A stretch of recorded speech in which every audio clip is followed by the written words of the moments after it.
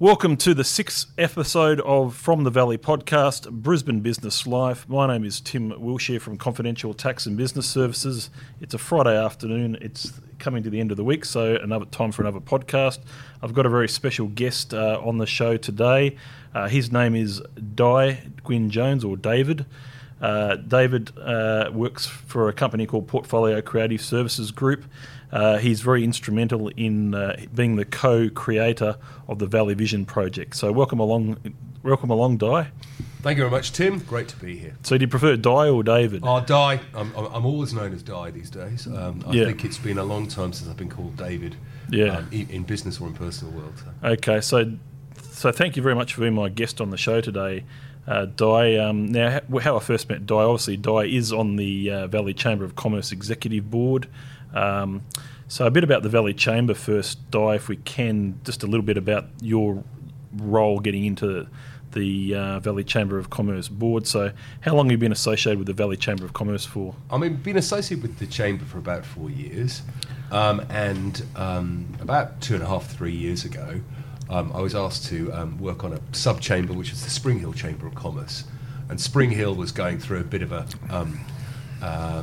of change at the time, and there was a neighbourhood plan in the offing, so it was very important and essential to get a business perspective on that.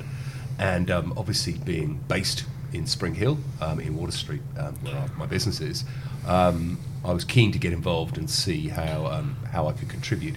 And I suppose then it was just logical, as the Spring Hill Chamber of Commerce and the Tenerife Chamber of Commerce were fully enfolded into the Valley Chamber, to join the board of the Valley Chamber of Commerce and uphold the interests in that area. Okay, so that's how you sort of got involved with the Valley Chamber of Commerce. So I guess going back to earlier life, Di, you weren't born in Australia, you were born overseas. Whereabouts were you born? Well, obviously, to some people listening to this podcast, a name like Di Gwyn Jones cannot be more Welsh. Yes, I'm from South Wales, and I grew up in the Welsh borders from a place called Chepstow and went to school at Monmouth. And as I said, spent my first 11 years there, went away to boarding school, and then went off to university, studied accountancy and economics at university. But so where did you do university? I went to Oxford Brookes University. And that's situated in Oxford, in the UK. In the UK, okay, yep. And I did my undergraduate degree, but decided I wanted to do something a little bit more creative with my time, so chose the advertising and marketing industry. Worked for a couple of years for a magazine in London called Marketing Week, which is like one of the marketing major publications. And then got a job with an agency in London called Robinson Pinkerton Evans as an account coordinator. I suppose pretty standard sort of first 25 years in that respect. But then my life changed a little bit because I moved from the UK to work in an advertising agency in the Middle East, in Kuwait. So I was headhunted to join an agency over there. So I went from being a relatively junior account manager in an advertising agency in London to being a fairly senior account director in an agency in the Middle East, in Kuwait. And you were there for quite a while, weren't you? How many years were you in? I did 4 years in Kuwait. Wow. And a really interesting experience in life to do the expat thing. I highly encourage people to do it, actually, because it's and I suppose Kuwait was interesting. Kuwait was would remind me of going to live in a country town like Roma, because really? When you arrive, there aren't many people, as I say, it'd be like you find you have to join the golf club, you have to join the rugby club, you have to get involved in things, and you meet your community. And I love the experience over there. And expat life is good in some respects because it does let you save a fair bit of money and build for your future. So it's a really good step to make in that respect. But also it just gives you an understanding of different cultures and gives you a really interesting perspective on your strengths and weaknesses and the way you want to live your life. Certainly, from a balance point of view, knowing how different cultures works comes into advantageous when it comes to doing business, especially in a multicultural place like Australia now. So you would have obviously got something out of that. I think so. And I think one of the things that probably working at advertising and marketing, which is really important to do, is to have the ability to walk in other people's shoes. Because, and quite frequently in the Middle East in particular was like that, I was very rarely in the target market for what I was selling. So I had to walk in the shoes of the target market, whether it was for Land Rover cars or Gillette razors or retail brands or anything else I worked on over there. It was really important to try and understand how people think and how people react, which really helps because I suppose if you're a big bloke like me that drives a four-wheel drive, it's quite easy for me to work out the selling points for a Toyota Land Cruiser, but it's a little bit more tricky to work out how to sell a Toyota Yaris to somebody who's 22 years old. So, but it helps to have that ability and to have learnt that in a market like that. And it was interesting. It was an adventure. Really enjoyed my time over there. So what sort of age bracket of your life was that? So how old were you? Sort of roughly 25, 26 to 30. Yep. So I came to Australia partly because we weren't actually planning, my wife Julie is Australian, but we weren't actually planning on necessarily coming to Australia. But she was pregnant with our first child. Did you meet over in the UK or in Kuwait? Yeah, met in the UK. Okay, and yep. she came to Kuwait and worked over there in finance as well. So we came back to Australia, and my son was unexpectedly born 10 weeks prematurely because he had preeclampsia, and it was a bit touch and go. So so we made a very rapid decision then that we were going to stay in Australia, that we weren't really going to trust ourselves to the medical systems that are available overseas with a prematurely born baby. It was a risk which we weren't prepared to take. But I mean, I love Australia. I did the backpacking thing when I was way back when I was 21. So I loved Australia, and yes, so I found myself here, but kind of in an unplanned way. So I had to sort of start off, and Brisbane was the logical stopping point as well. So excellent. So just with Kuwait, I mean, were you ever sort of worried about the war in the area, all of that sort of stuff whilst you were living there all that time? Well, it was in between the two Gulf Wars I was there, and it was it was quite interesting. I've got a newspaper cutting from the front page of the Rockhampton Morning Bulletin at home from my wife's hometown, where CQ couple in Kuwait vigil. And it was quite interesting because there were security squares while you were there, but really it meant just getting in the car and driving over the Saudi Arabian border. Yes. Well, I would have been able to do that, but my wife would have, of course, had to have stopped at the Kuwaiti-Saudi Arabian border, got out of a car and walked, because women can't drive in Saudi Arabia. So, but it was, there were risks involved, but I never really felt that threatened over there. Yeah. And there was a really close-knit community. We had a really good community over there. And we went up to while we were there, it's in between the two Gulf Wars, so Saddam Hussein was still in power in Iraq.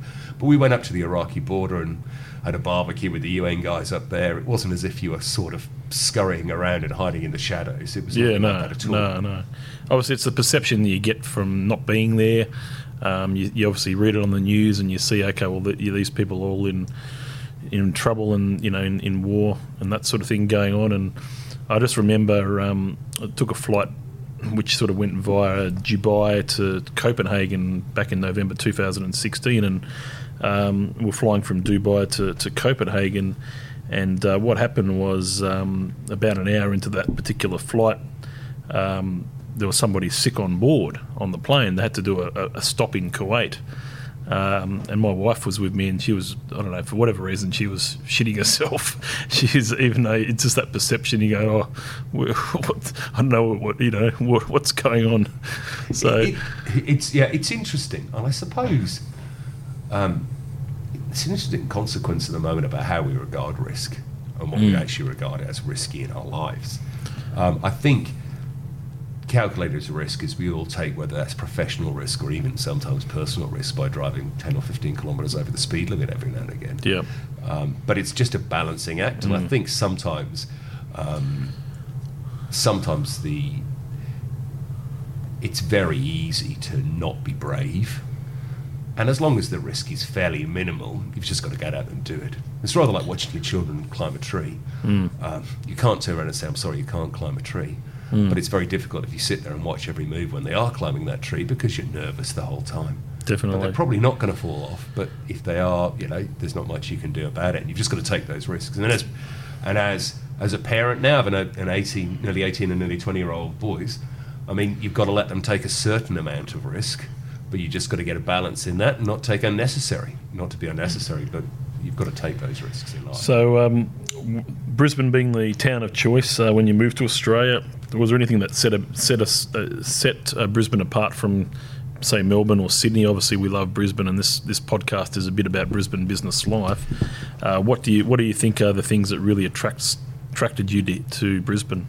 I mean, it's easy to just say lifestyle, but actually, for anybody who lives in Brisbane, we know that the lifestyle here is quite incredible. I went to Sydney yesterday, and I had to go to a trade show at Moore Park, and even the traffic from the airport to Moore Park, which isn't even really in the city, was just dreadful.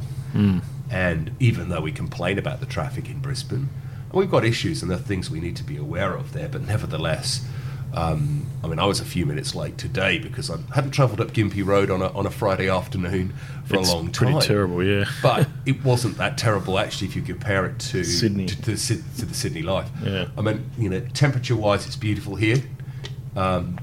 I'm a little bit of a wuss when it comes to temperature. I hate the cold weather now. After probably Kuwait did that to me.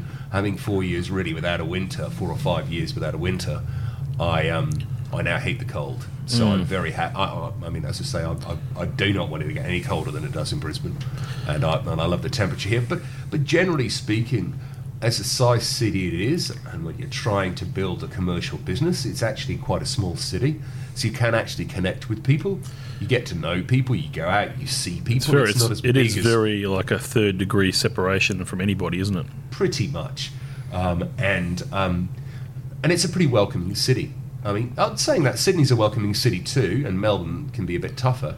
But as an expatriate, I've always felt pretty relaxed and pretty easy to connect in the city. So doing business in Brisbane, I mean, when you first came here, did you set up your business then, or were you employed somewhere else before that started, or what actually happened there? It was quite interesting. My first role when I came to Brisbane was to work for a company called Colour Corp, which is just on the north side here in Stafford, which at the time had a big branded merchandise division and licensing division. So my first job was basically coming as an advertising suit and working partly as an advertising person to sell product to the big clients, which was Lion Nathan and Bundaberg Rum and a few others of the branded merchandise they use, and secondly to take those licenses and to sell them to the general market. So it gave me a very quick understanding of real Australians as opposed to a very CBD sort of approach to the people of Australia. So I got an understanding of that, and we had wholesale sales channels selling stubby coolers with Bundaberg rum bears on standing at a urinal. Yeah. It was quite fun, and we did motor racing events. We were involved in a few motor racing teams as well. But that licensing was really good for me, and I really enjoyed that. And that was the first job, and I did that for about 4 or 5 years, and then moved to. The first time actually in my career I'd worked for a large corporate, which I went to work for a company which has changed names a couple of times now, but was known as Corporate Express at the time. And it's a $1.2 billion Australian company which sold a variety of things, but which was largely office products, but also office furniture, IT hardware, and soft hardware, and also had a print management business, just selling printed matter to large corporates, and also a promotional marketing division. So I ran both of those for Corporate Express for 3 or 4 years, and that was really interesting too. And I actually learned a lot of disciplines, which by working for a large company was really helpful to me, and running a sales team, I quite enjoyed. So I did that, and then 2007, I sort of bit the bullet and said, you know what, I've had enough of working for other people. So I decided to set up my own business just before the GFC. But ran through that for 3 years and ran a marketing management consultancy business, for want of a better word, for 3 years, using the skills I picked up in sales and marketing.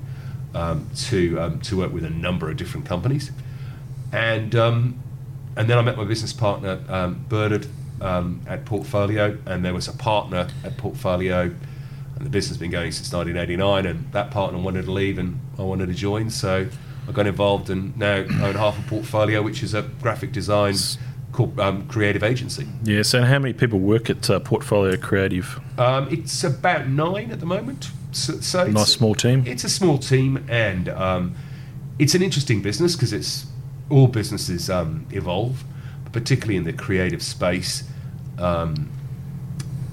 With the advent of digital marketing and the increase in business in digital marketing, you need to keep yourself young, you need to keep yourself vital, and you also need to keep yourself fully understanding what's happening in the creative and marketing space. But I will say that I think from Portfolio's perspective, it's a very strategic approach. I mean, we tend to concentrate on business-to-business marketing, and in that space, and also property marketing is the other area we specialise on, and in that space there, it's very much an understanding of the sales process and strategy involved. Whilst the creative is good, and whilst the implementation of those campaigns and the building of websites is important, the actual strategy and understanding about what a business actually needs to do still needs to exist, and it's very dangerous to leap straight into design and implementation before you've already got your strategy right. And that's the same. I mean, we're seeing it in property all the time at the moment, where but you see it in business to business as well. So it's really important to get that strategy right, and our business is founded on a balance of power, that we try to work with companies that we have a good balance of power with, that there's a good, healthy, mutual respect, because to give people advice and to tell people the bum looks big in it, and tell them they're doing the wrong thing, you need to have that sort of balance. And we probably don't work so well when it's master and servant, and with somebody's, I'll use the word bitch, it doesn't work quite. It doesn't work as well. So for us, it's a matter of being really honest and really helping that business to sell the boxes they happen to be selling, and whether they're services, whether they're products, whether they're properties, whatever they are, we need that. We need that sort of way of working, and I think it makes it a lot healthier. It makes it a good relationship. It's a partnership. It has to be a partnership in business, in order to really be able to be honest, to not just say yes to everything and not just agree with. So you and your current partner have been sort of nearly coming up to 8 years, is it? Yeah. Yeah. So it's. I mean, obviously, I've been in a situation the last 10 years where I've been obviously in business with, one or two different partners. So being on the same page is very important. Communication and understanding one another and allowing each other and having that trust is very, very important. It's not always easy. I mean, we see a lot of situations where people go into business together and it just becomes a disaster. So you have to have the right mesh, don't you? I think you do. And look, as I say, particularly business partnerships, they are marriages, in effect, and you have to sort of take the rough with the smooth. And some people are good at some things and bad at other things, But there are plenty of couples out there that, sort of one of them squeezes the toothpaste tube and leaves it all over the place, and one is very neat about it. But those relationships can still work as long as you realise that there are other things that are, really adding to your future together. As long as you can see the benefit of what the other person brings and what you bring to the table and how that sort of balances. I guess who are the sort of people that you've looked up to in your lifetime, whether it's famous people, influential people? Who are some of the people that have left a mark on, and what made you where you are today? That's an interesting question. I'm a great believer in courage. I'm a great believer in people who take risks, and I don't mean that I'm a reckless person, and I condone being reckless, but I like people who take the plunge. I like people who back themselves. I'm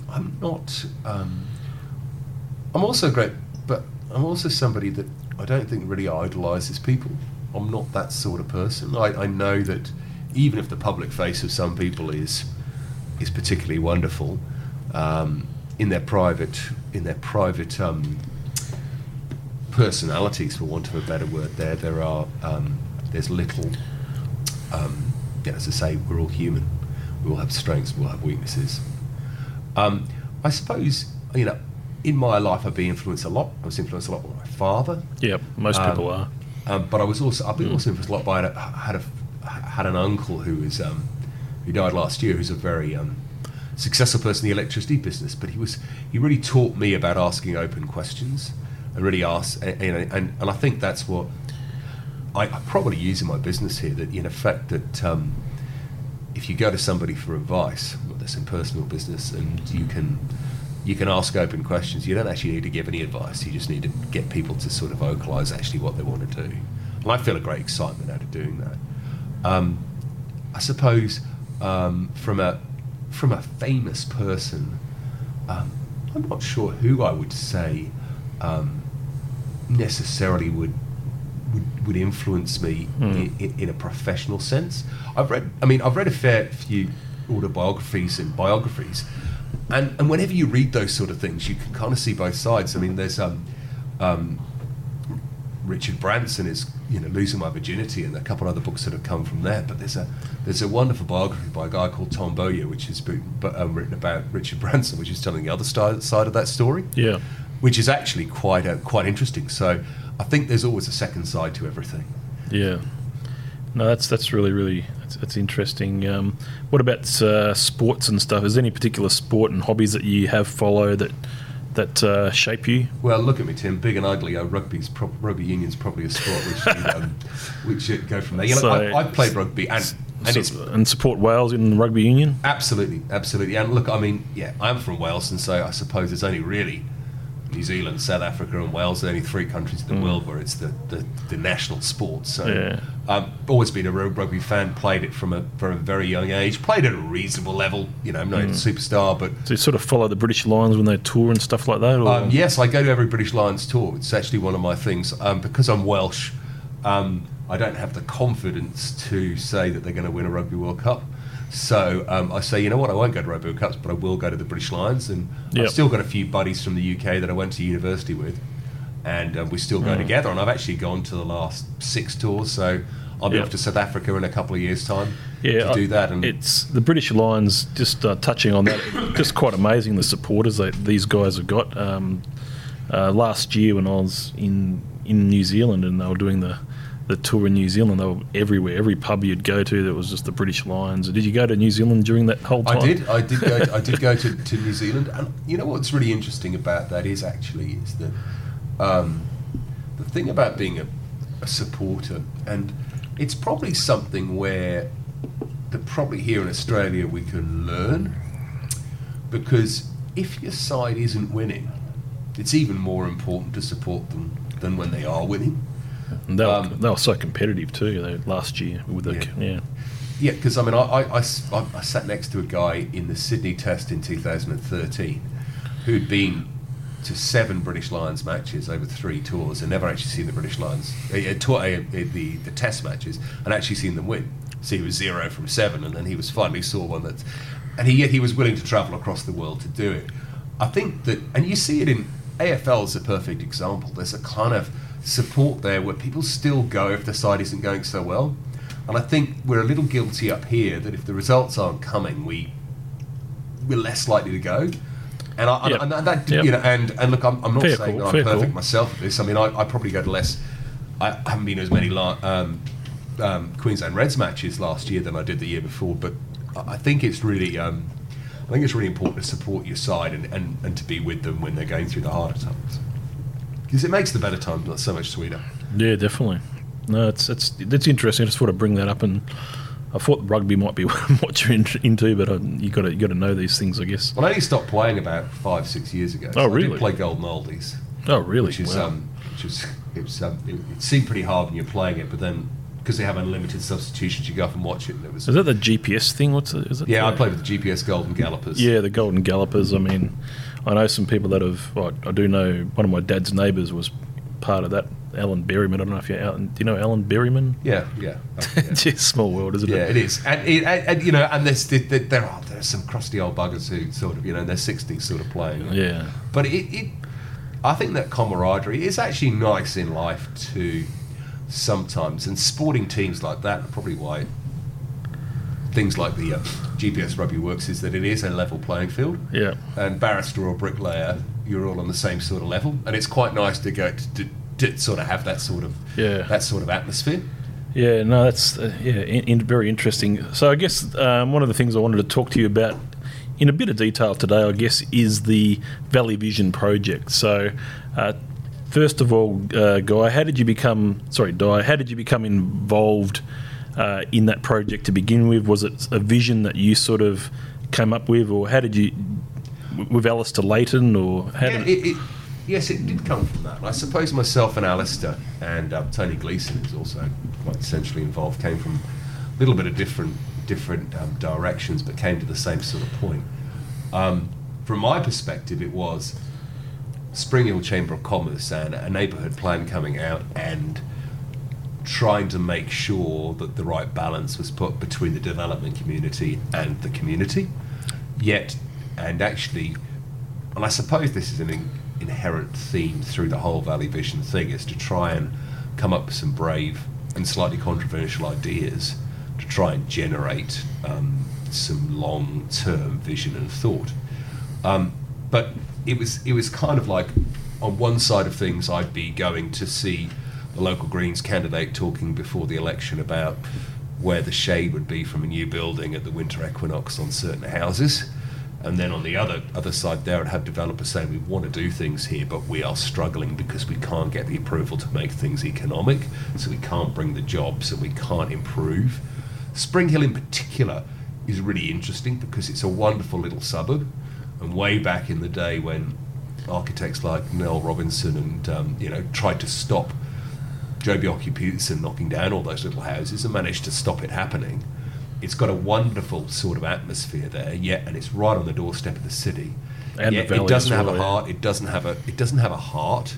It's got a lot of thoroughfares that go through it, and there are lovely little roads there. I hope to live in one of those little roads, in one of those little Queenslanders, once I get rid of my house and sort of trade down one day.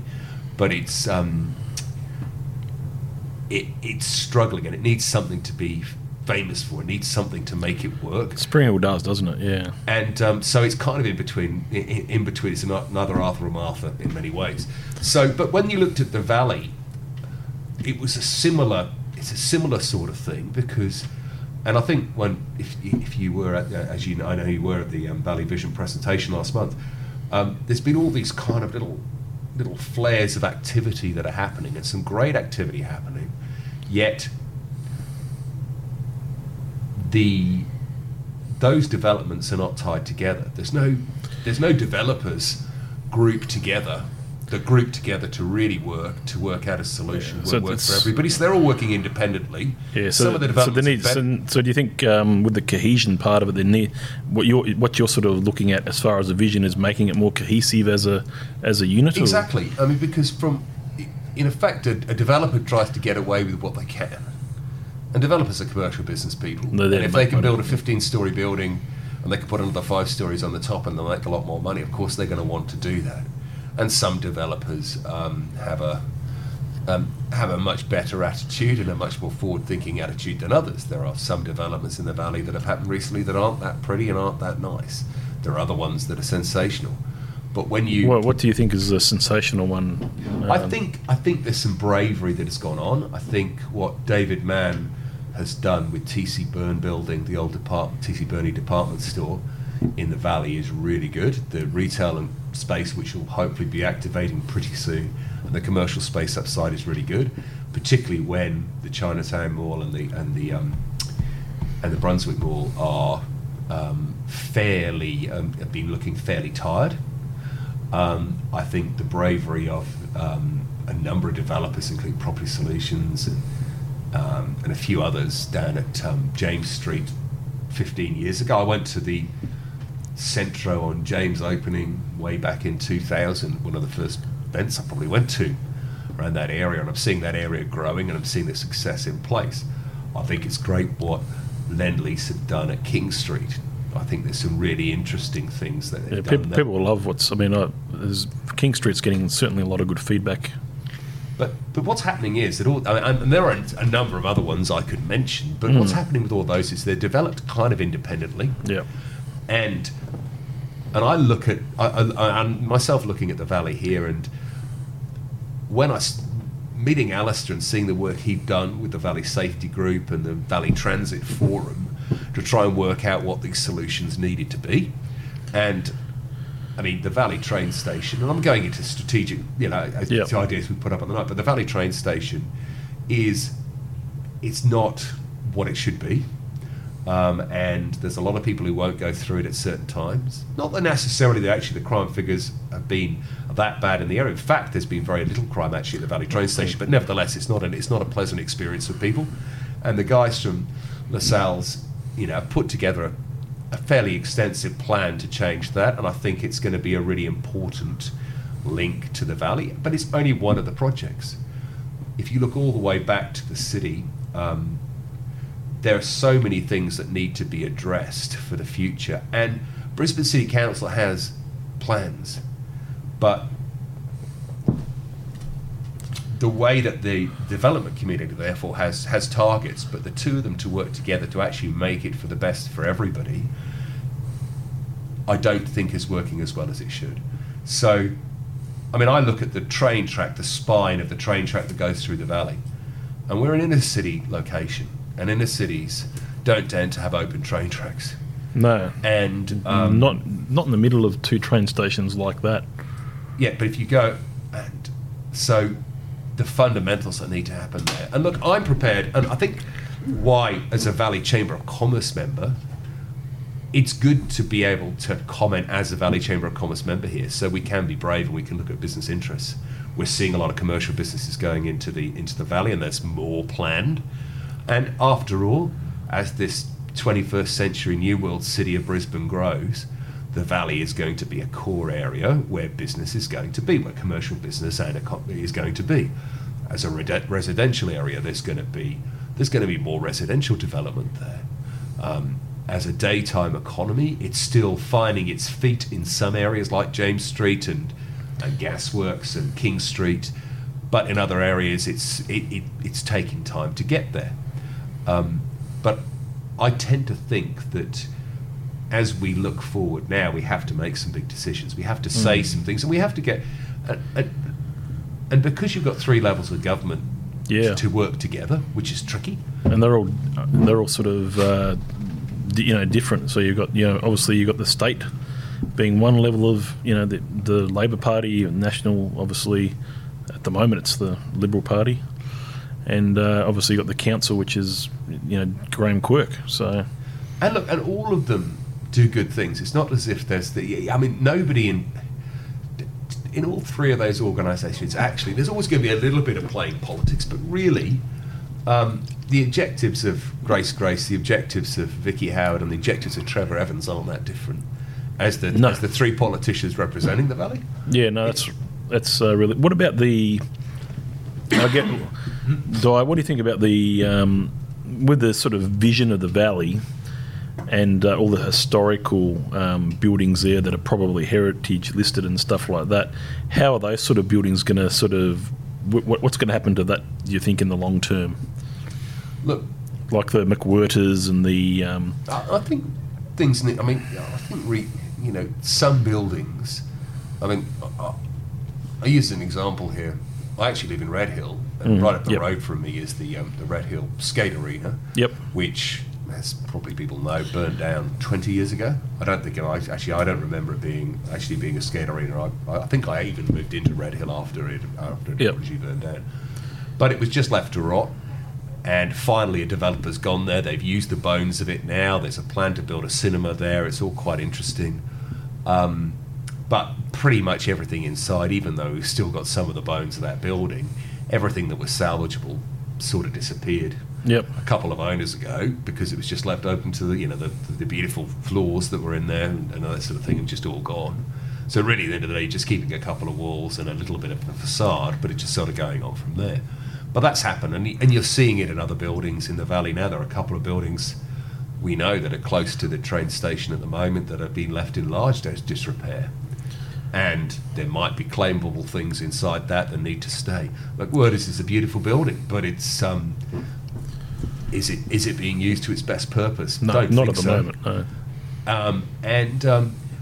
I will say at this point here that this is not a matter of gentrification. Don't think of the Valley vision as just gentrifying the Valley.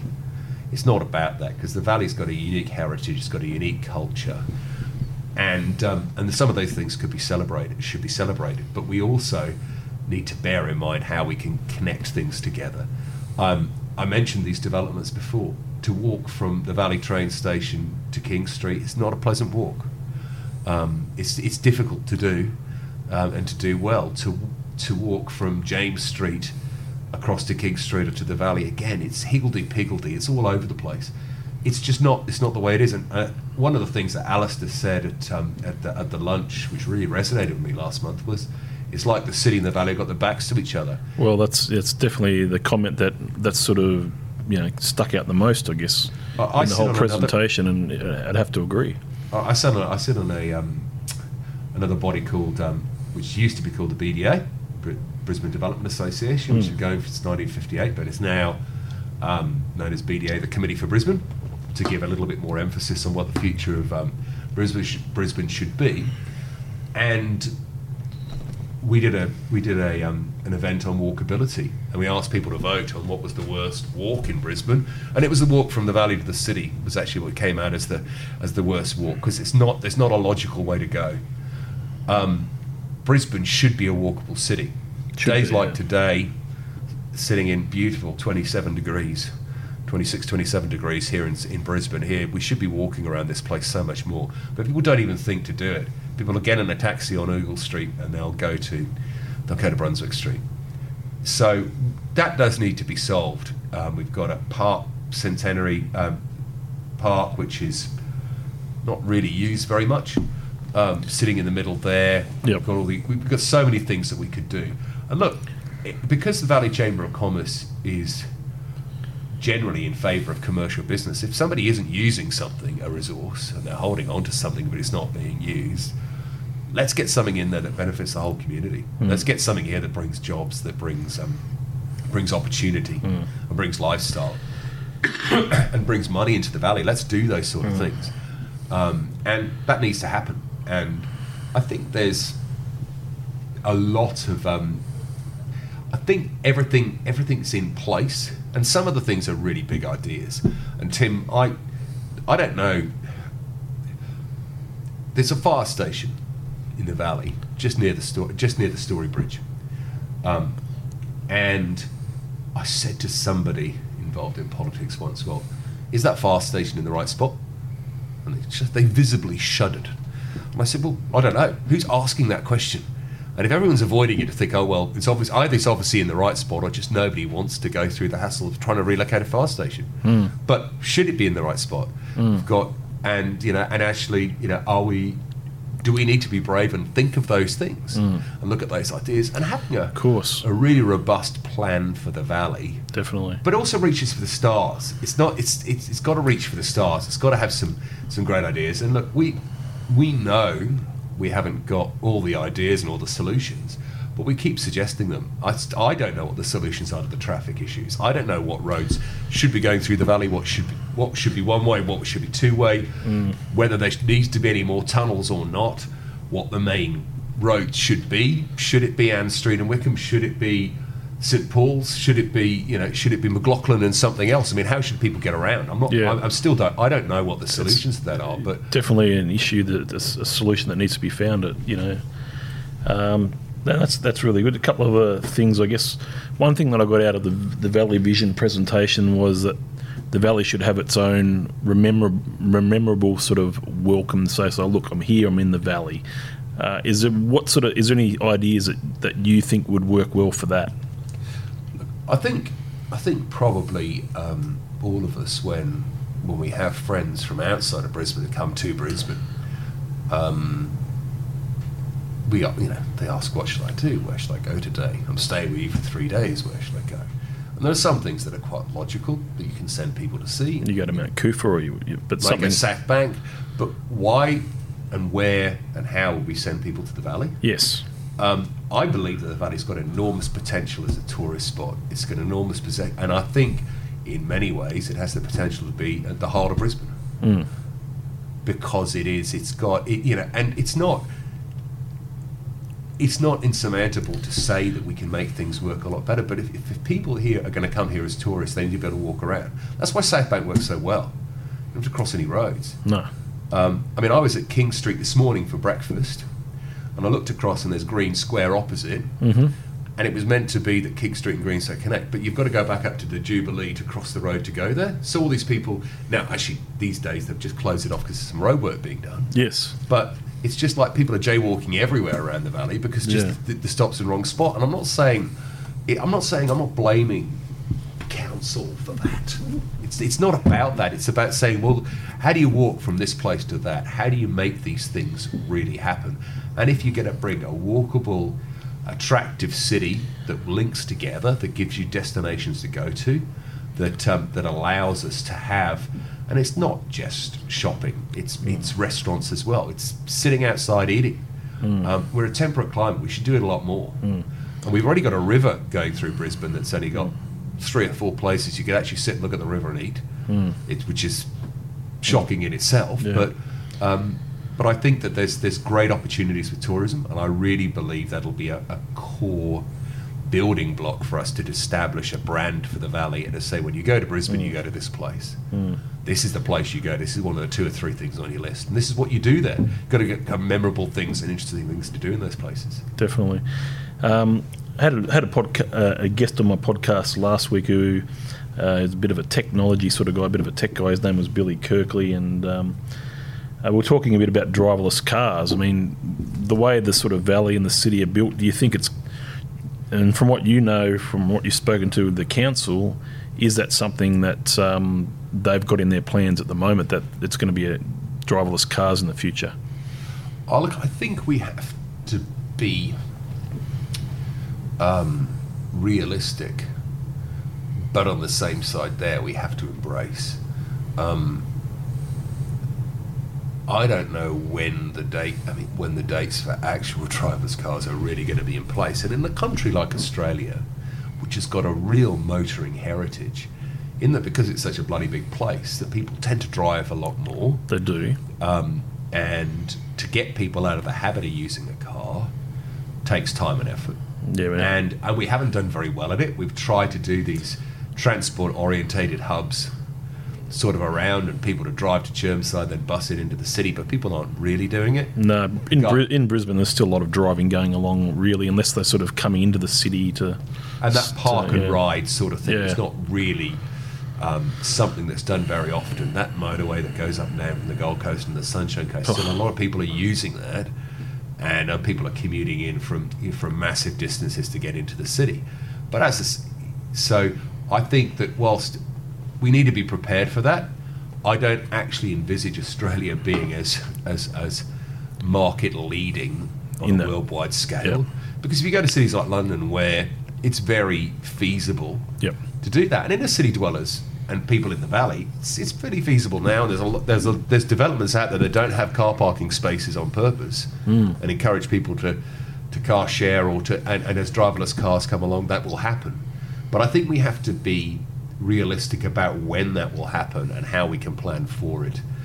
It shouldn't be our prime objective at the moment, because I tend to think that process is probably going to be longer.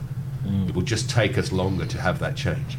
And changes can happen very quickly. I mean, and I know that, I don't know how much money you've got in your wallet. I've got none in my wallet, and I don't seem from week to week to have any money at the moment, because I'm using my card for just about everything. So, we've changed very quickly to that, and that hasn't been that long since that would have been a very revolutionary thought. So I can see things changing, but I think it's going to take time, and I think particularly in Australia it's going to take time, and we have to be aware of that, and we have to. And look, the way that roads can be repurposed, and there are some people looking at interesting projects to repurpose roads in the valley, the other end of Brunswick Street there around the Judith Wright. There's some work there with some local developers getting together and sort of looking to how they can improve the streetscape and maybe give it a little bit more pavement and bring a little bit more personality, and that will come. But I think we have to be realistic, that we have to be... I don't think we should be trying to drive that revolution. And we saw it with the bikes in Brisbane. It's, we should have done that better. and yet people have not taken that up. And not big enough, no. And so if people can't take the bikes up, and a simple and easy and solution that goes with that, we have to be aware that driverless cars will take a while. So on to the Valley Chamber of Commerce. Obviously, your involvement in that. It's, to me, the reason I joined. It seems like a very vibrant chamber of commerce. The way they network with the meet and mingles, it does seem to be an enjoyable thing. You get to meet quite a lot of people. I've had a lot of meetings with people like yourself, teeing up different meetings and meeting other people and getting business out of it. Where do you see the Valley Chamber going in the future? And obviously, you see yourself involved in this journey for quite a few years. I think the Valley Chamber of Commerce can be regarded as a little different as some other chambers of commerce. Some other chambers of commerce are very much, here's your name label, meet people, shake as many hands as possible, talk business, and then smile and dial the next morning to try and make some business out of it. I think the Valley does it quite well because it's actually, business is much more likely to happen if you know somebody than if you don't know somebody. So actually using the Valley as a way of actually getting some like-minded people and getting to know them, it's quite logical and easy to therefore do business with them. So I think it's good. I think the advocacy of the Valley is an area where I'm using that word brave again, but the Valley Chamber of Commerce will need to continue to be, and increasingly be brave to actually fight for the interests of business, and actually on a political level to support and work with Brisbane City Council predominantly, but also the state government as well, to improve the business opportunities and environment of the Valley and the city. And we've got to remember as well that because we're called the Valley Chamber of Commerce, there's a Valley orientation to it, but we actually represent the Brisbane City as well. And I believe we've only just scratched the surface on the Brisbane City and the opportunities to be another organisation which can really deliver benefits to business and growth to Brisbane City. And I think that's probably the long-term thing that will need to be addressed and looked at, is actually growing the city, because, and actually, there's so many things that are happening in the city which are really quite different to what's happening in the Valley. And the Valley Vision and the Valley anyway, it's not just the Valley, as you know, it's Bowen Hills, it's Tenerife, it's Spring Hill, it's the area, it's New Farm, but it's also Brisbane City, and I think there's some real opportunities there which over time I think there'll be more opportunity to bring out. And I want to be on that journey to do that. No, that's really good. I'm glad you're on the journey. I think you're certainly a strong part of the executive board that represents the Valley Chamber of Commerce. I think they seem to have a fairly good way of dealing with things. I'm looking forward to the new website coming out soon. What they've got coming up at the moment, there's a meet and mingle obviously next week at Welcome to Bowen Hills on Thursday, August the 30th. Then there's on the 3rd of September, on the Monday, we've got the Q Music and CDEC presenting the launch of the Big Sound 2018. Have you ever been to Big Sound before? I haven't. I must admit that I'm not anymore. Crikey, I sound like an old fogey. But a festival sort of person. No. Although I did it in my youth, but I haven't been so much. So I'm quite looking forward to it. I think there's quite an interesting take to this, because the way we're supporting women in music and really promoting that. That's really good. Yeah, I mean, I'm going to that on Monday. You'll probably be there for Monday. Yeah. Monday week, and then I'm going to see some of the acts on Tuesday, Wednesday, Thursday. So it should be quite good. It's a very busy time for Brisbane. We've got the Brisbane Festival. Brisbane Festival starts that weekend. The 8th or whatever it is, all the way to the end of the month. So there's an enormous amount of activity. You've got the River Stage. You've got acts there as well afterwards, and you've got at the end. So it's quite a long festival type. Thing as well. There's a lot of interesting people on that. So I'd see some great things happening, and I will mention the Business Festival, which is going on. Yes, that was coming up. 21st of September. 2:00 in the. It's a Friday, I believe. So 2:00 in the afternoon to 7. Two different price points. There's $5.50 or $7.50 if you want to promote your business. To everyone along King Street, it's a great place for it. Lend-Lease have allowed some land for this, and it does look like a very good setup and could be quite good value for money as well. But it looks like it's going to be not so much an expo or anything like that. It's going to be more of a bit of an interactive festival. So I think, yes, I agree. And I think one of the things with, I take my hat off to Murray for his driving behind this, to turn this into something which is different. And as I mentioned earlier, the Valley Chamber of Commerce actually promotes a vibrancy, yep, and a connectability. Yes, and I think that we could do like we've done in the past and do an expo and take a big room in a hotel, and we can have 25 trestle tables up there or 50 trestle tables and businesses in there talking about it and people walking around and finding out things. But by turning it into something different, turning it into something which is more holistic, because what a Chamber of Commerce needs to do, it needs to get people involved in the business community. It's not just about what can I get out of this. If you turn up to everything saying, what can I get out of this today? Will I make any sales out of this today? No, well, I won't go. It's not actually about that. It's how can I help build my business for the long term? How can I build my connections? How can I give build my whole business persona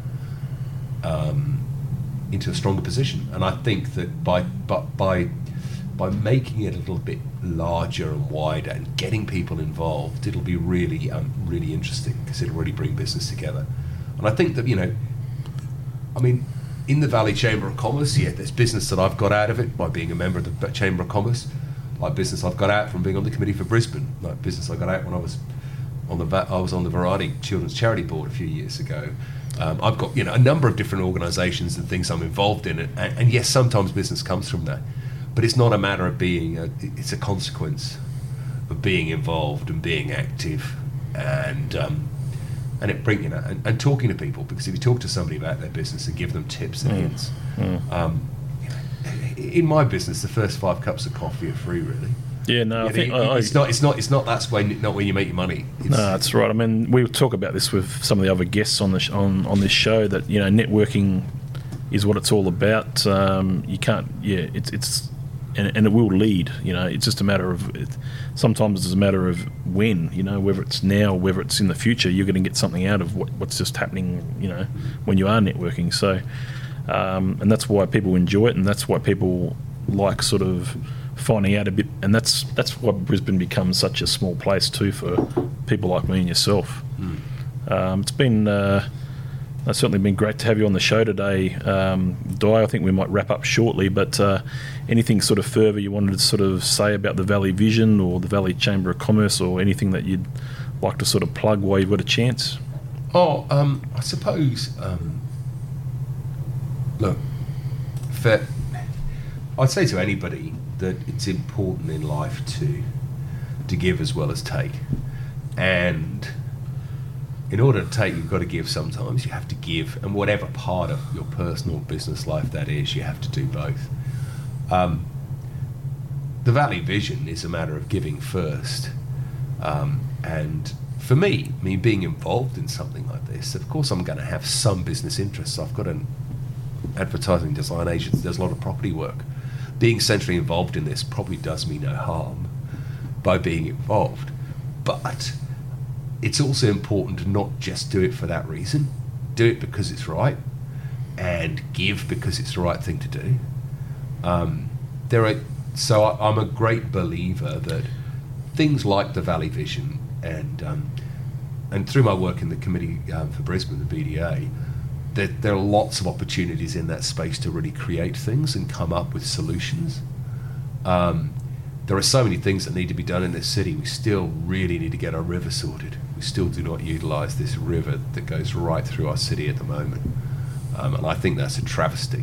It's going to be great to go to Hammersmith Wharfs in 3 or 4 months' time and have a drink and look back at the city, because there aren't many places you can actually look at our city and see it in its splendour in this town at dusk.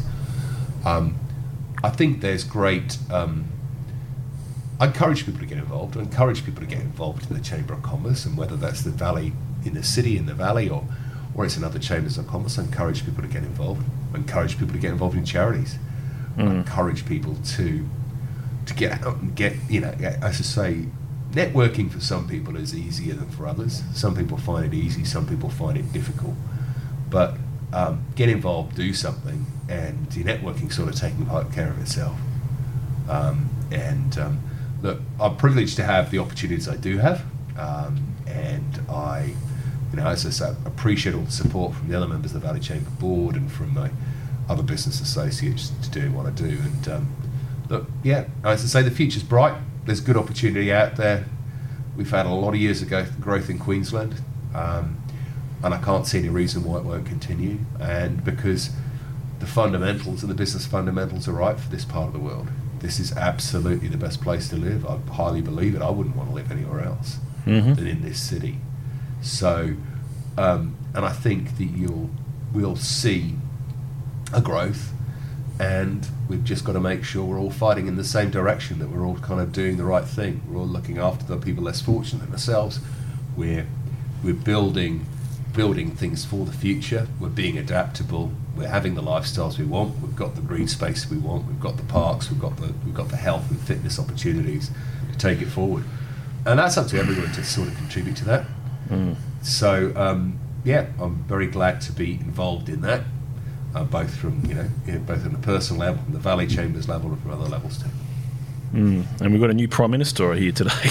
Yes, we have. That's Don't crazy. Don't things change. It's look, it's not probably a good look to keep having this here, and I suppose right from Johnny Howard losing in 2007, we've had some ups and downs in our political life, which we're probably not proud of. And I'm just amazed that it's just so painful to watch. Yeah. And it's all the dirty washing has been done outside. You don't expect that to be the case, and mostly in politics it isn't. But Australia in the last 10 years has very much, and it's been the same in the Labor Party, as well. So Yeah, both I hope parties they sort can of recover. blame I mean, Scott Morrison, who spoke to the Valley Chamber of Commerce as treasurer just over a year ago. I had a selfie with ScoMo that day, I remember. Look, as I say, he's a very smart guy. I heard him speak this year as well at another function after the budget. Look, he's a very smart guy. He gets it. And it's going to be very, I suppose, if anything you could say about it, it's going to be interesting. So on that note, I guess that's the podcast for today. Thank you very much for coming along, Di. It's been a pleasure. I really appreciate you coming all the way out to Kedron to do this. Obviously, we're from the Valley, so we're a bit away from the Valley today, but thank you very much, and look forward to catching up with you next week. It's been a pleasure. Thanks so much, Tim. Thank you, mate.